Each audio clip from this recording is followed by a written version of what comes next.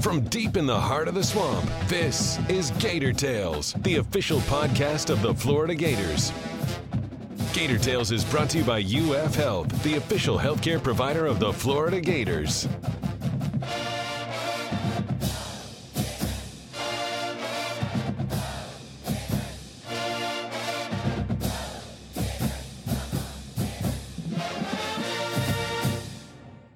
Welcome to the season premiere of Gator Tales, the only official podcast of the Florida Gators. I'm your host, Adam Schick. After months of anticipation, the Billy Napier era officially begins this weekend in the Swamp, with one of the highest profile opening games in school history against top 10 and defending Pac-12 champion Utah. On today's show, we'll discuss the numerous storylines swirling around this game, this team, and this new coaching staff with our biggest panel ever. In addition to FloridaGators.com's senior writers Scott Carter and Chris Harry, we'll welcome the new voice of the Gators, Sean Kelly, to our roundtable. Then, super senior linebacker Amari Burney joins us for a chat about being the first college graduate in his family and why he came back for one last ride. But first, it's time for the Gator Roundtable presented by Pet Paradise. Pet Paradise is your complete pet healthcare destination with resort-style day camp, overnight boarding, professional grooming, and compassionate veterinary care from New Day, all located under one roof to serve pet fanatics like you. Book today at PetParadise.com, the official pet care provider of the Florida Gators. It is time for our first roundtable of the season on our premiere episode. This is season number 7 of Gator Tales, if you can believe that. And we're happy to have our biggest roundtable ever. We have our returning champions, FloridaGators.com senior writers Scott Carter and Chris Harry, and a new entrant has come into the battle here. Sean Kelly, the new voice of the Gators, is going to be part of our roundtables as well. Sean, welcome. Thanks for being with us. This is the first time a lot of Gator fans have heard from you, so before we get rolling before we really dig in here, talk about what it's like being in Gainesville and getting ready for your first game. Nothing quite as daunting as being a member of this distinguished panel. But otherwise, everyone has been super welcoming, and I've been able to jump in with both feet. Fantastic. And we're happy you've jumped right into this podcast. And let's start with the question I think that all Gator fans are pondering at the moment, which is this: what are the expectations for not just year one, but for game one for Billy Napier? You hear a lot of things about buy-in. That's a big topic of discussion among players. The question ultimately becomes, what will that look like here on day one? Scott, why don't you get us rolling on that? Well, I think, first thing that catches my mind, obviously, is just the matchup. It's such an unusual matchup historically here at Florida. Utah as well. I mean, they're labeling this out in Salt Lake City as the biggest season opener in Utah history. This is a team that's coming here, guys, that has, they're being mentioned as one of the potential candidates to get to the college football playoffs. So you're going to see a very good team. But for Gator fans, it's all about the Gators. We all know that. And it's all about Billy Napier, a new era. And, everybody's anxious to see what it's going to look like. And I think everybody's really anxious to see, guys, what Anthony Richardson's going to look like, because I think when you look at this Florida team, no secret here, I think this might be a team that, lives or dies heavily with what Anthony Richardson is able to do. And, Gator quarterbacks, they're in the spotlight from the first snap. There's no honeymoon period for those guys. And he gets thrown against Utah. So that's what catches my attention. We're going to find out something in game one where we can't always say that. I mean, every year when we have these conversations going in the season, we address the unknowns. And I mean, we do that whether or not the opponent is Florida Atlantic or Charleston Southern or East Tennessee State, whoever the hell it may be. I mean, but this is an entirely different animal. I know we'll eventually get to talking about season openers in a historical perspective, probably, but this is a team that they beat the hell out of Oregon twice last year, including, I think, 38-10 in the Pac-12 championship game. They won 10 games. They returned 14 starters. They have a couple Pac-12 Player of the Year candidates, a quarterback who could sneak into the Heisman race. The people on the West Coast could be saying somebody who's being overlooked in Cameron Rising. So as far as a litmus test, there hasn't been one like this roll into Gainesville for a first game in a long, long time. And then, add into the factor, it's Billy Napier's first game. Add into the factor what Scott said. So much is on the plate of Anthony Richardson this season. Nobody's made any bones about that, especially when you start talking about the depth behind him. So a lot of questions will be answered that night. I think this is a team relative to what Billy Napier's plan is that's going to get better over the course of the season. So they may be Gators that don't like what they see that first night. I mean, that's entirely possible. I don't think he's the guy who's going to panic. I think, like I said, he has a plan to build and build and build. And that's where this team's headed. And the schedule isn't really conducive to getting better along the way, but I think this team will get better along the way.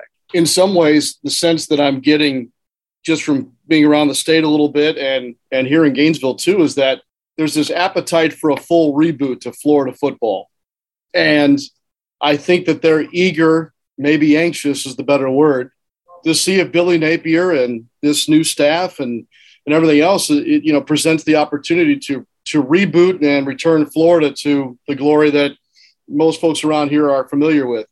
The problem with that is that most of the players are the same ones from the prior administration. So how can you truly reboot if the talent pool is very similar to what Gator fans have watched? Although there are some interesting transfers involved here. And Richardson, yes, we've seen him, but have we really seen him? The snap count is low. He'll make his first home start this weekend. That also lends itself to, the reboot, need or wants. So to do that, though, against a team like Utah seems almost ridiculous. No Gator head coach has lost their debut since 1979. Even as some of these administrations have not fared as well as we all would have liked to have, they at least won their first game. I don't think any of them all had to deal with the 7th ranked team of the country and the defending Pac-12 champion. So for me, it's this balance, hopefully, that Gator Nation will have patience, but yet the appetite for the reboot and the renewed energy around this place. I got to say, Sean's perspective is refreshing because he comes from a national perspective. He watched Florida football and followed Florida football like he did a lot of college teams and like he did the SEC from a distance. So he parachutes in and kind of gets the take from a national flavor of it all. But I think he puts it in a pretty unique kind of perspective as opposed to the three of us who have been and seen and heard every week for the last few years. So I think that's a pretty refreshing kind of look at things right there. Chris, that's the only angle I can come from right now. Yeah, sure. And for me, I think it's healthy in some ways and may help, kind of maybe in some way be the voice of reason, if that's possible in the SEC. It's not possible. It's not possible. No, Good luck with. I'm aware enough of that, but yeah. But at the same time, I do think there's something sneaky good about this football team, and I think that Napier's ability to be choosy as to where he was going to be next. This will go, I think, faster and more efficient than perhaps maybe another coaching change would have in the past. Well, if you're going to be sneaky good, you do have to have some sneaky good players, right? And we've talked about Anthony Richardson, I think, from the 500-foot view or the 5,000-foot view. That's the guy that everyone's zeroing in on to say, okay, if Florida's going to be good, he has to be special. The question is, who's going to help him be special? For you guys, with what you've seen, what are some of the names? Who are some of the guys you're going to be looking for that are going to need to be big contributors for Florida to have the kind of season that everybody wants for Billy Napier's debut? Well, I think one of those guys, unfortunately, we haven't gotten to see him a lot in the camp because he hurt his ankle. It's Ricky Pearsall. I mean, that's the reason he came in, the receiver from Arizona State. They really like this guy's ability to kind of just get in and out of cuts real fast, a good route runner, led Arizona State in receptions, yards, and touchdowns last season. That was what their biggest skill player get in the offseason in the transfer portal. But, you look around him, we've got some familiar names, and Naquan Wright's healthy and back at running back. I think the running backs, they're always going to have to play well and get some production from that unit to take the pressure off the quarterback. And I think with what you're hearing from Billy Napier and his staff this camp, between Naquan Wright, Montrell Johnson, who else we got? Lorenzo Lingard. And then you have the true freshman, Trevor Etienne, which he's, I think, ahead of the curve some. So they like that position. I think they're going to get some production from back there. The offensive line, I think, is the best that Florida's probably had in 3 or 4 years in terms of just experience, talent, and they've got a couple of pieces of depth there. I really like Osiris Torrance, who Napier brought with Louisiana, a huge pickup. I think he may be the most important addition on the roster, quite frankly.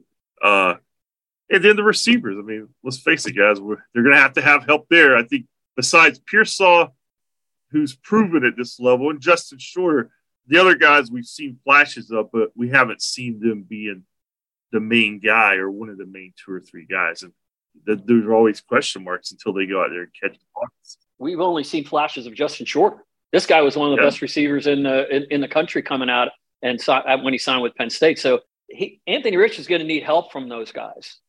He's going to need help on the edge. Guys are going to have to make plays for him because I think in a lot of ways what the offense is going to be is maybe simpler than and maybe needs to be given what has gone on here the last couple of years with what Dan Mullen has run. And I don't know if they can get any simpler with what Rule Muschamp was running, but that's neither here or there. But to Scott's point, the offensive line is probably the best unit, either offensive line or running back. I think is the most talented unit on that side. It's easy to name skill position guys, but I don't think you can emphasize how much how important that O-line is going to be as far as being able to make things happen for Anthony Richardson and opening up holes for a running. I think this is going to be a running football team, and you have a quarterback who's going to be encouraged to run when running opportunities there. You just hope that he has a way that he can stay healthy and has the good sense to get down when it's time to get down, because they need him to do that.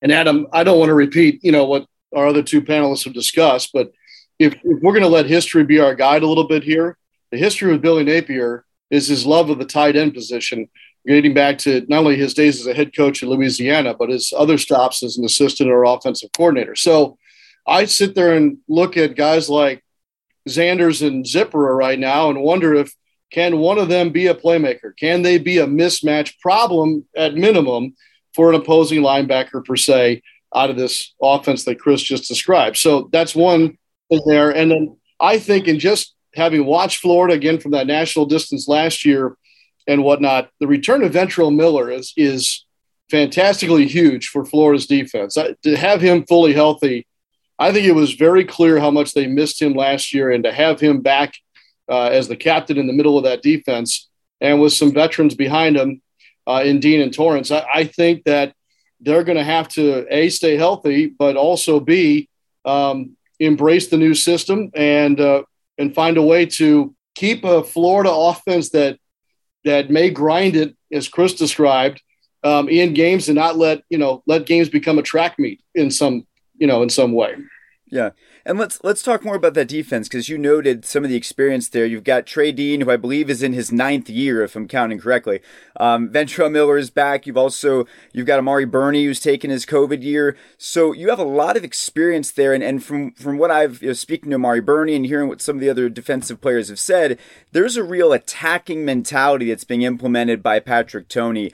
What do we think this defense is going to look like, and how much of a strength do you think it will be, and how much of a strength does it need to be for Florida to be successful with the formula they're building this year? Can I log in? My answer is I don't know, and that's just because I think that none of us are ready to give a full evaluation of what's up front. We've talked about the linebackers. I think the secondary is in fairly good shape, but yeah, there are names that I recognize and I think have played well, but then there's names that I think Florida fans will be saying, again, remind me who Summerall is, or the Sapp guy. Is that the same family? So until those questions are answered, and we may get them real quick here in week 1, I have to reserve my my opinion or my vote until I know more about up front. Yeah, I mean, I think Sean's kind of on the right path there. That's kind of how I feel. I do believe when I just objectively look at this roster and this defense, I think that front defensive line, I mean, that's probably to me the biggest question mark on the team. I mean, Gervon Dexter and Brenton Cox Jr. are a couple of names that, Gator fans are familiar with, but they're being asked to elevate their game and their production this year. And, we just don't know if they're the kind of players that are ready for that. We certainly hope they are. Billy Napier hopes they are. One guy that kind of intrigues me over there is Princely Umanmielen. I mean, we've heard about him a lot now since he's been here. And he's had some, he's had some moments, but he's a guy that, to me, he's the one guy on that defense. If they're going to be a really good front seven, and he can contribute and make that jump that people have, said he's got the potential to do, I think it has to happen. But yeah, it's just there's still so much unknown there, and they're going to get tested right away. Utah is such a well balanced offense. Run the ball well, pass the ball well, have two great tight ends. I mean, this defense, there's no Patrick Toney. I mean, if they play well and they somehow, beat Utah on Saturday and they play well defensively, Patrick Toney maybe asked for a raise right after the game. Brenton Cox said he was going to break the sack record in the spring, didn't he, guys? Yeah, he did.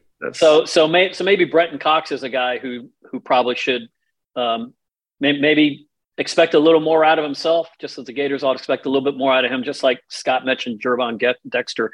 I want to go back. You mentioned Trey Dean. You said he's been here like 7 years. I think 9 was the number I used, but I'll take 7. 9 years. Scott, how many years has he been here? He's a senior, right? He's a fifth-year senior, but okay. Well, let's talk about Ventrell Miller being an actual 6th-year senior who is playing for his 5th head coach. If you talk interims, so that's a guy who Sean brought him up. I mean, if anybody wants to distinguish himself this season and has some drive behind him, and he's had so many things happen to him along the way, whether it's injuries or situations that kept him off the field. I would imagine this is going to be quite a release for him, and I'm expecting big things out of that guy. Chris, you mentioned the historical perspective, and I know I've got to go to you guys for that, because as you remind me frequently, Chris, I think that you believe I am 12 years old, and I've 12. Not aged in the last 7 years, so I've kind of plateaued here. Historically, in my lifetime, this is kind of an opener unlike any other. I mean, Florida's played some of the kickoff classics. The Michigan game comes to mind, Miami. But to host a team like Utah, someone that I think most fans are completely unfamiliar with, except knowing that they've become a power in the Pac-12, and this is something really, really unique. So what I would ask you, how unique is this historically? If you are the type that likes to put down a little coin on a game, then you are aware of betting lines. And if you were to look at the history of betting lines, you probably could only go back to 1978 to look at, a particular game, what was the line going in. So just using that reference point, since 1978, Florida has never opened at the Swamp as the betting underdog, and they will this Saturday. Is that unique? Yeah, I think that's very unique. Yeah. These two teams haven't played each other from about the same time period. Scott, because you were 40 in that time frame, I think. That's right. I think it was 79 when a diminutive Utah quarterback came in here and ran the Gators into the ground only to come up empty. The Gators won that only other meeting, which was, 45 years ago. So yeah. That's the perspective of the new guy, Chris. So you may add to the depth of the uniqueness of this matchup from there, please. It's always been about directional schools that have been completely overmatched. I mean, that's what you think about when you think of Steve Spurrier and Urban Meyer era. I mean, you could name the case Eastern what this or Western that, and they've it's come like in. It's like a Mad Lib. You just fill in right. a direction next to a state. It's been a 550-yard total offense game, scoring in the 40s, 50s, sometimes 60s. I think once in the 70s. And that's just what it's been. And that's been okay for fans to whet fans' appetites. That's what makes this one so unique. I mean, Scott did a chart, I believe, last week. There's only been 10 times, Scott, that they played a ranked opponent in a season opener. I think obviously Michigan a couple years ago in the Advocare Classic, the game in Texas. But in terms of being here, a home game. But having said all this, get used to it, because I did a little research, and over the course between now and 2033. Okay, the Gators are going to play at Utah, at Miami, at NC State, at Cal over the next 5 years. And after 1920, they're going to be at Arizona State, at Colorado, at UCF, at Texas, and at Notre Dame. So there are going to be some interesting games. Gator fans, just long-time ones and watchers, haven't been accustomed to this. This is Scott Strickland, his philosophy on going out of the region and playing sexy national type games. And the Gators will open at Utah next season. No one wants to talk about that right now. But this is it. This is what fans want. And for years, fans complained about, here's another one of these openers. Well, no one's going to play right now. If anything, they're saying, why are we playing the team so hard this time? That's what Gator fans do, right? Right. But it's also this is what I think is important. As much as we, when you're inside this bubble, you get so caught up on this being like a life or death thing. At the end of the day, this is entertainment, right? And I can say, at least from my perspective, the prospect of watching Florida-Utah is significantly more exciting than Florida playing Duquesne, which is who FSU played this past weekend. I know that the goal is to win, but it's also to provide entertainment. I don't think those games are entertaining. So even if it doesn't go well and Florida doesn't win, it'll likely be a lot more interesting than the alternative and will probably captivate people and hold their attention more. Well, it certainly cause a lot more cursing around Gainesville if they don't win. But, that's just... And drinking. And drinking. But, bottom line is, guys, I'm like you guys. I mean, I enjoy watching the big teams ranked. I watched Nebraska Northwestern last week just because it was college football being back. So yeah, there's going to be a ton of viewership on this game's Saturday night. There'll be a lot of people listen to Sean on the radio. There'll be a lot of people read about it the next day. It's a big game, and this is direction that it's going. I mean, this is going to be more norm than not norm, like Chris was talking about. I think it's good for the sport, and hey, it's where we are. So if you don't like it, you might have to change sports. Well, allow me to pile on to all of the get off my lawn crowd. Chris mentioned all these scheduled openers for the next 7 to 8 years. I'm confident we'll be in Salt Lake City this time next year. But beyond that, if we're looking at conference realignment and major seismic shifts in college football, Chris's schedule may not hold that he just read off, but the caliber of opponent will, because the only thing left that Florida will be involved in is one of 2, maybe 3 super conferences that only play each other. So we're going to go to 9 SEC conference games, and before it's all said and done, every game is going to be against what we would now consider what's left of the Power 5. So may as well get used to it now. I love it. I think that if Florida and their fans want to be regarded again as a national brand, be a national brand. Play Utah. Play a top 10 team. And by the way, if you go where you want to go under Billy Napier, you're going to be the team that nobody wants to schedule in their opener. You're going to be the top 10 team again, and the conversation flips in that regard. So, Sean, you mentioned the significance of Florida being an underdog, according to the people in Vegas. I think what's interesting about this, and what shows you college football and how it differs from everything else, if this game is in Salt Lake City, I mean, Florida may be a 2-touchdown underdog, but it's at the Swamp, and that's the X factor that I think everybody knows, and Utah is aware of it too, whether you make it about the weather, about the noise, etc., maybe a combination of everything. This is a game that, if Florida's going to win this game, the crowd and the atmosphere is probably going to have a lot to do with it. I don't think there's any doubt. I'm a little surprised the line is as close as it is. Yeah. I think at last check 2.5. It could have moved here in the last couple of days, but there's 2 other top 10 matchups this weekend, and both of those are 17-point spreads. This is a matchup against an unranked team, and it's 2.5 for 3 points. That kind of shows you right there. Well, it shows you the strength that the SEC holds with those bookmakers. It talks to the home field advantage here for Florida. Look, Florida has to go play at altitude next year. It'll flip in that sense.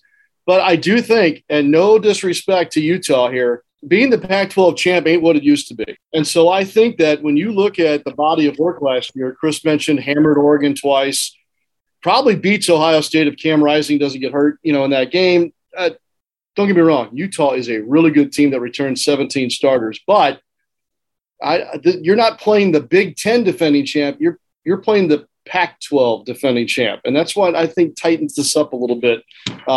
This is going to be one of those Saturday nights that some freak thing happens, like an LSU Florida game, that decides this game. I think if you're into letting it rip on Saturday night, probably don't want to listen or watch. This is going to be knock the other guy's nose in the dirt. Chris already alluded to it on the Florida side with wanting to run the football. Utah wants to do the same thing at 60% of their plays. This is going to be some freakish special teams, punt block, muffed, punt reception, major flip of the field type deal that I think defines the outcome of meeting number one here between Utah and Florida. That's just my opinion. So let me jump in there real quick. That would be if it worked in Florida's favor that way, whether it was a special teams play. When's the last time we saw one of those by someone in a Florida uniform? Or how about just a turnover that mattered by the Florida defense? This is a team that I believe last year was 120th in turnover margin in the country last year. So that matches being 119th in most penalties and being the most penalized team in the country last year. So those are things to go back to what we started talking about at the beginning. Billy Napier came here to fix those things. I mean, you fix penalties by stressing discipline. That's been an emphasis from him, from Napier and his staff since he got here. Now it's up to this defense to start creating opportunities for the offense. And that's something Florida defenses used to do all the time. Florida special teams used to flip fields all the time with big plays and what have you. And it used to happen all the time in the swamp. So to Sean's point, if that were to happen, that would remind me of, say, a couple years ago when Auburn was here, a couple years ago when LSU was here and Florida won these big games. Remember the Tennessee game and the Ole Miss game. And it's funny that the swamp used to be like that all the time. Now I've just kind of narrowed references to just a few games here and there where the swamp was lit over the last 10 years. This should be one of those nights this weekend. And obviously the Gators have to do their part to make it the kind of venue that, we're all used to seeing in its heyday. Being in the swamp also means we're going to get a honorary Mr. Two Bits, and it's always good, Chris, when you're starting off a new era, to be able to tie it back to successful ones in the past. Hard to do much better than what the Gators did under Steve Spurrier, and one of the chief architects of those dominating years is going to be wearing the tie on Saturday night. Yeah, that would be Riedel Anthony, who not only was one of the greatest wide receivers in Florida history, he's one of the most entertaining, an electrifying player when he was here, record-setting 1996 national championship season, caught 18 touchdowns, which set the SEC record at the time, and that record that stood for 23 years until I think it was broken by Jamar Chase at LSU a couple years ago. I talked to him. He's now down in Tampa. He was first-round pick of the Buccaneers in 1998, came out a year earlier. Remember, he played as a true freshman on 94, 95, 96, won the SEC title all three of those years. It's funny because I talked to him, and I reminded him about, he was a guy who he caught I don't remember the 1996 game. I don't think you were born yet. They played Tennessee. They played Tennessee in a big game, 4th and 11. Spurrier, first drive of the game in a rainstorm. Spurrier just leaves them on the field from the 35-yard line. Danny Werfel bomb to Riedel Anthony catch, 35-yard touchdown pass on 4th and 11. Started the route, but Riedel caught it and ran up and jumped into the stands like a Lambeau leap at Knoxville. They didn't like that in Knoxville. 2 years earlier, they didn't like it in Atlanta when he caught a touchdown pass as a freshman against undefeated Alabama and did a shotgun blast, ripped his helmet off and did a fake shotgun blast in the end zone.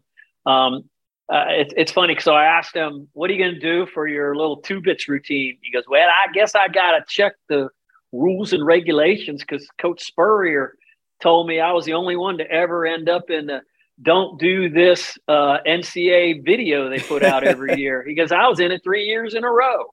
So I imagine he'll have some kind of entertaining kind of routine for everybody before the game. And I like the fact that there's a movement among the students and stuff to get to the ball yard early.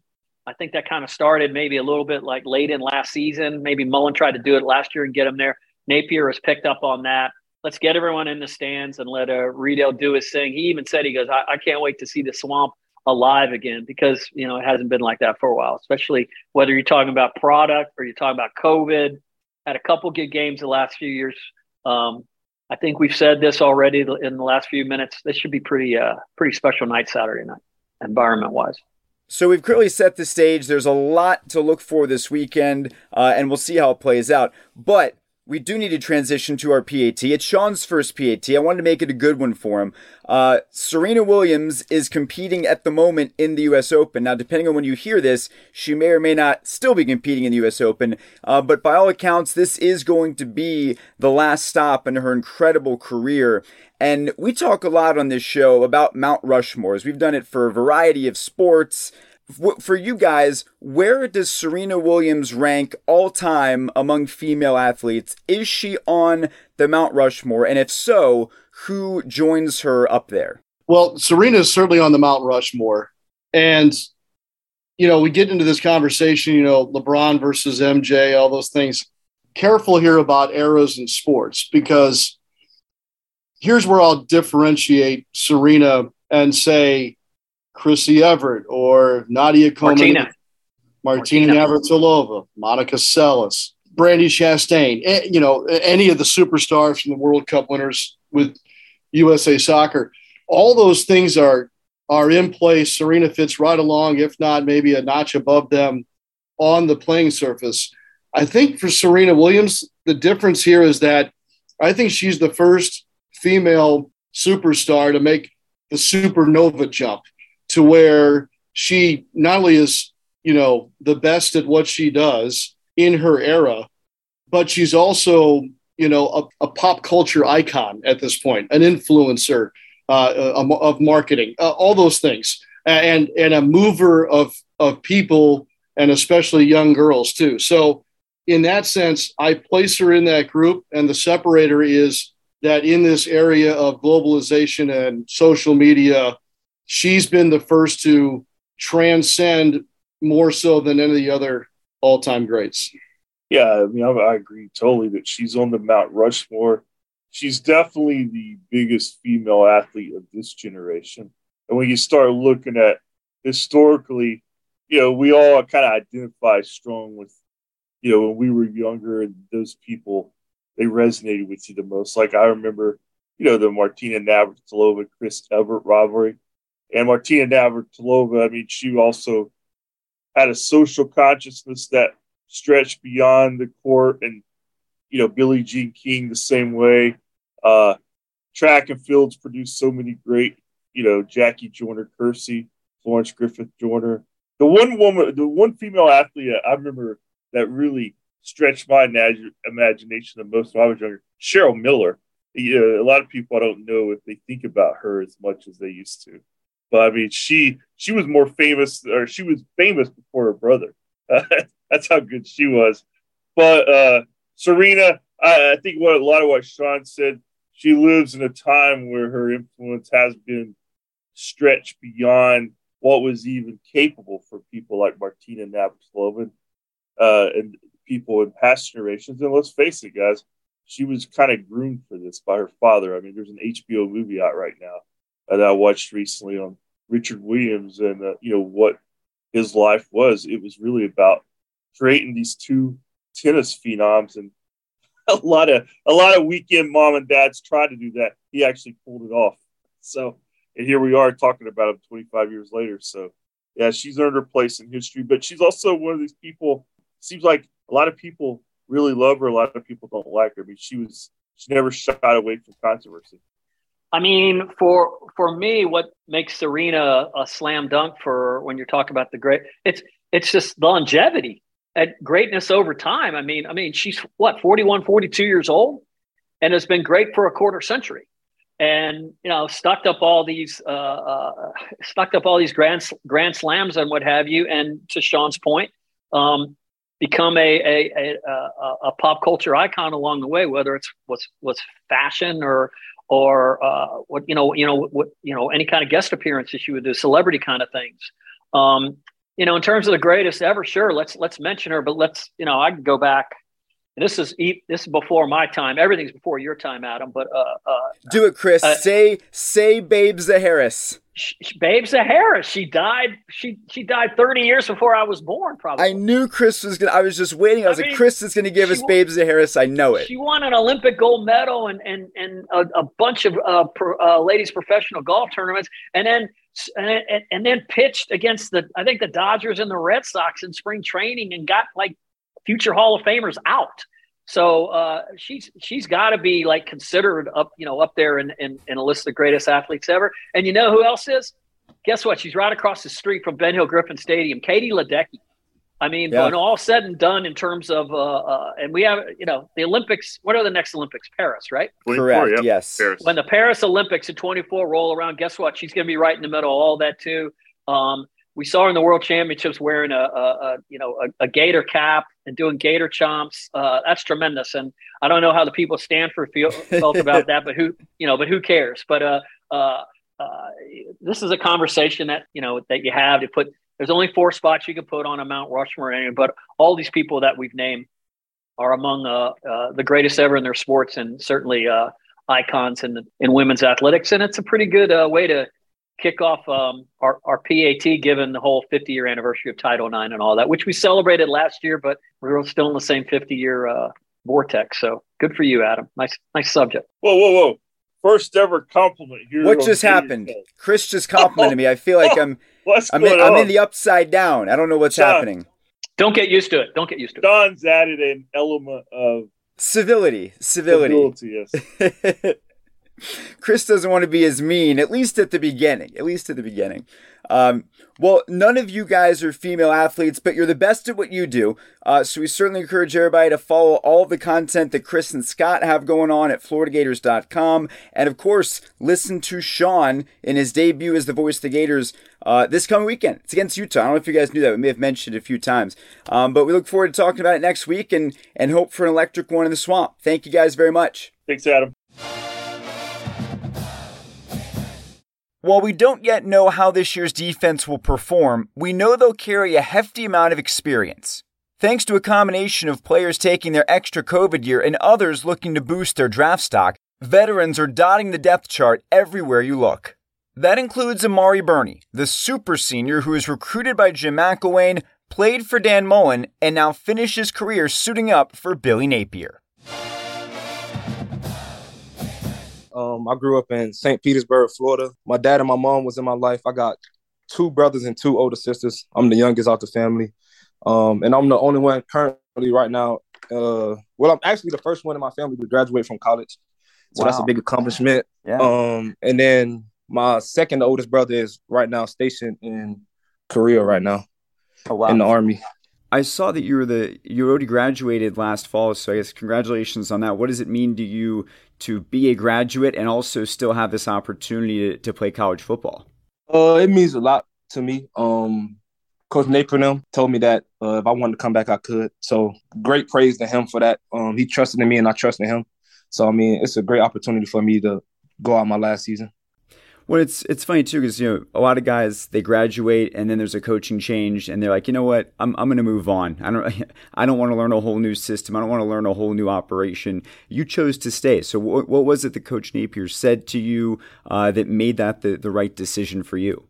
It's not really what he said to me. It's how my dad raised me. Me and my dad sat down. We talked about it. I feel like I can't jump ship without understanding the coach, again, to know the coach. So I feel like if I just trust him in the spring and see where it's going, then you feel me. And then I basically gave him put the ball in his hands with my career, and I was like, "This what I want to do." So after I stayed in the spring, it was just like, I just put my all trust in him, and we was good from there. Yeah. What have the biggest differences been? I know you guys get asked these questions a lot whenever there's a big change, but in terms of the way that spring played out, the way that fall camp went, what have you seen that showed you we're going the right direction here? I want to be a part of this. Just practice in general. How hard practice became. Even spring practice, fall practice. What's crazy part is that in-season practice is harder and longer than fall camp practice. So that's really a big change, and I'm seeing all the guys buy into it. No complaining, no grunting, no none of that. So I feel like we're in the right direction right now. It's funny, you get to a point where you are, where I'm sure you become a real mentor for a lot of the younger guys. When you came into the program, what do you remember about the players that really took you under their wing and helped you learn the ropes? It was a whole bunch of people. Chauncey was mainly one of them when I first got in here. He had a little thing about him where they say he kind of talked trash a little bit, but while he was mentoring me, I really didn't hear none of that. Just him coaching me up, telling me what position I should be in, like where I should line up and things like that. It really helped me with the younger guys that's coming in. They see me and Ventrell as like a older brother to them, like a mentor to them. So, just the younger guys actually buying in to what we're trying to coach them is a very good feeling. And what does that responsibility include? Like, is it more off the field stuff? Is it helping them understand aspects of being a college athlete, the expectations? Where do you feel like your experience and your wisdom is most helpful to them? On the field a little bit, but mainly off the field. Just teaching them how to become a college athlete, how to go to sleep. Even if frats are going out to parties and girls trying to tell you to go to parties and like that. Just having to control the stand and get some sleep, because we got to be up early in the morning. Not missing breakfast, not missing lunch. Just learning how to study film on the college level and things like that. And looking at the reasons you also could come back, I'm sure having the new facility, it didn't exactly hurt, right? So, people have gotten to see this online and clips on social media. Tell us about this facility. What's it like to be in this new building, and how does it changing the experience for the players? So funny story. When I was getting recruited by the old staff in 2018, they've been talking about this building for about 4 years now. They told me it was going to be done my freshman year when I got here. So just to have a new building, Coach Napier, what's crazy is I actually got a parking spot in the front of the building. So it's like a 30-second walk into the building. Just having the building, the new lockers. We got anti-gravity lockers so they can go all the way back. We got Normatex inside our lockers, so you ain't got to be in the training room and hog up all the Normatex. We got a cold tub, hot tub, sauna, cryo tank. We got a whole bunch of stuff. It's just very great, and we're grateful for it, and we use it a lot. I'm gonna say everything in this building we use. So whoever, all the boosters and all that put in the money to this building, we thankful for it. Thank you. And do you think it's going to have a big impact on recruiting? When you think about yourself when you were going through the process, if you had seen that, how big of a deal would that be to you to see that kind of investment in a program? Oh, it's a big deal. I feel like we finally caught up to all the other colleges that had their athletic building. And I feel like even we still use the old building for game days, but just having this new building and all the new things in, I feel like the recruits it's going to be an eye-opener for the recruits. As you guys get ready for this opener, a lot of times an opener it's a school you're going to beat up pretty badly. It's not going to be that competitive. This may be the toughest opening game in school history, hosting a top 10 team in Utah.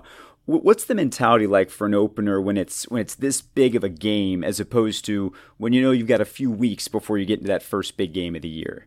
I feel like since I've been here, we've been treating all the games the same, but it's a little exhilarating. I feel like our juices are flowing right now.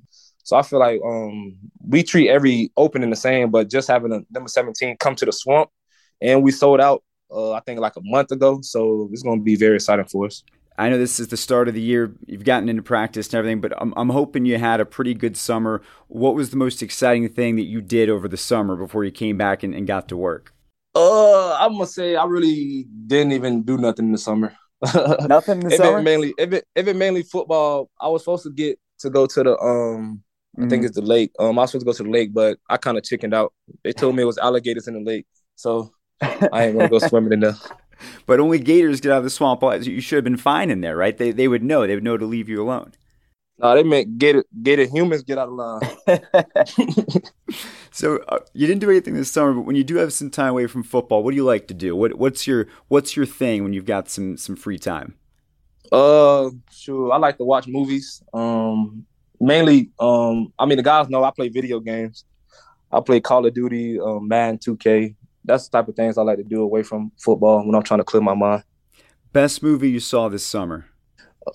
This summer, I'm gonna have to say Top Gun, Maverick. Fair. How many times did you see it? I've seen it twice already. Okay, me too. You see it in IMAX? Did you go big or just like regular screen? I went IMAX and D-Box. You did D-Box too? Oh man, those are the ones that move around. Well, you had a better experience than I did. But see, that was the answer to the most exciting thing you did this summer. That would have been, I think that qualifies personally. Yeah. All right, well, final thing before I let you go. This weekend, the Swamp, you mentioned it, night game, top 10 team coming in. What's the energy going to be like, and what's it going to mean to start this new era for the program in such a high-profile way? Shout out to the fans. Like I said, this game's sold out, so I know it's going to be electrifying, and we're on defense. So when we're on defense, the stadium get rocking. And I'm trying to tell the young guys right now, when we're on defense, you're not going to be able to hear nothing on that field. So we got to come up with some, different hand signals and stuff to communicate on the field. But we very excited for the game. We trying to hold our urges right now until Saturday, so, we don't get worn out. But just this week coming up, a lot of guys locked in. It's no more jokey, the game here now, so it's time to rock out. Awesome. Well, Mari, thank you so much for the time. Good luck this week and, of course, the rest of your final year. Thank you. And that's going to do it for this week's show. If you haven't already done so, please subscribe to Gator Tales wherever you get your podcasts and leave us a review to help us continue to grow.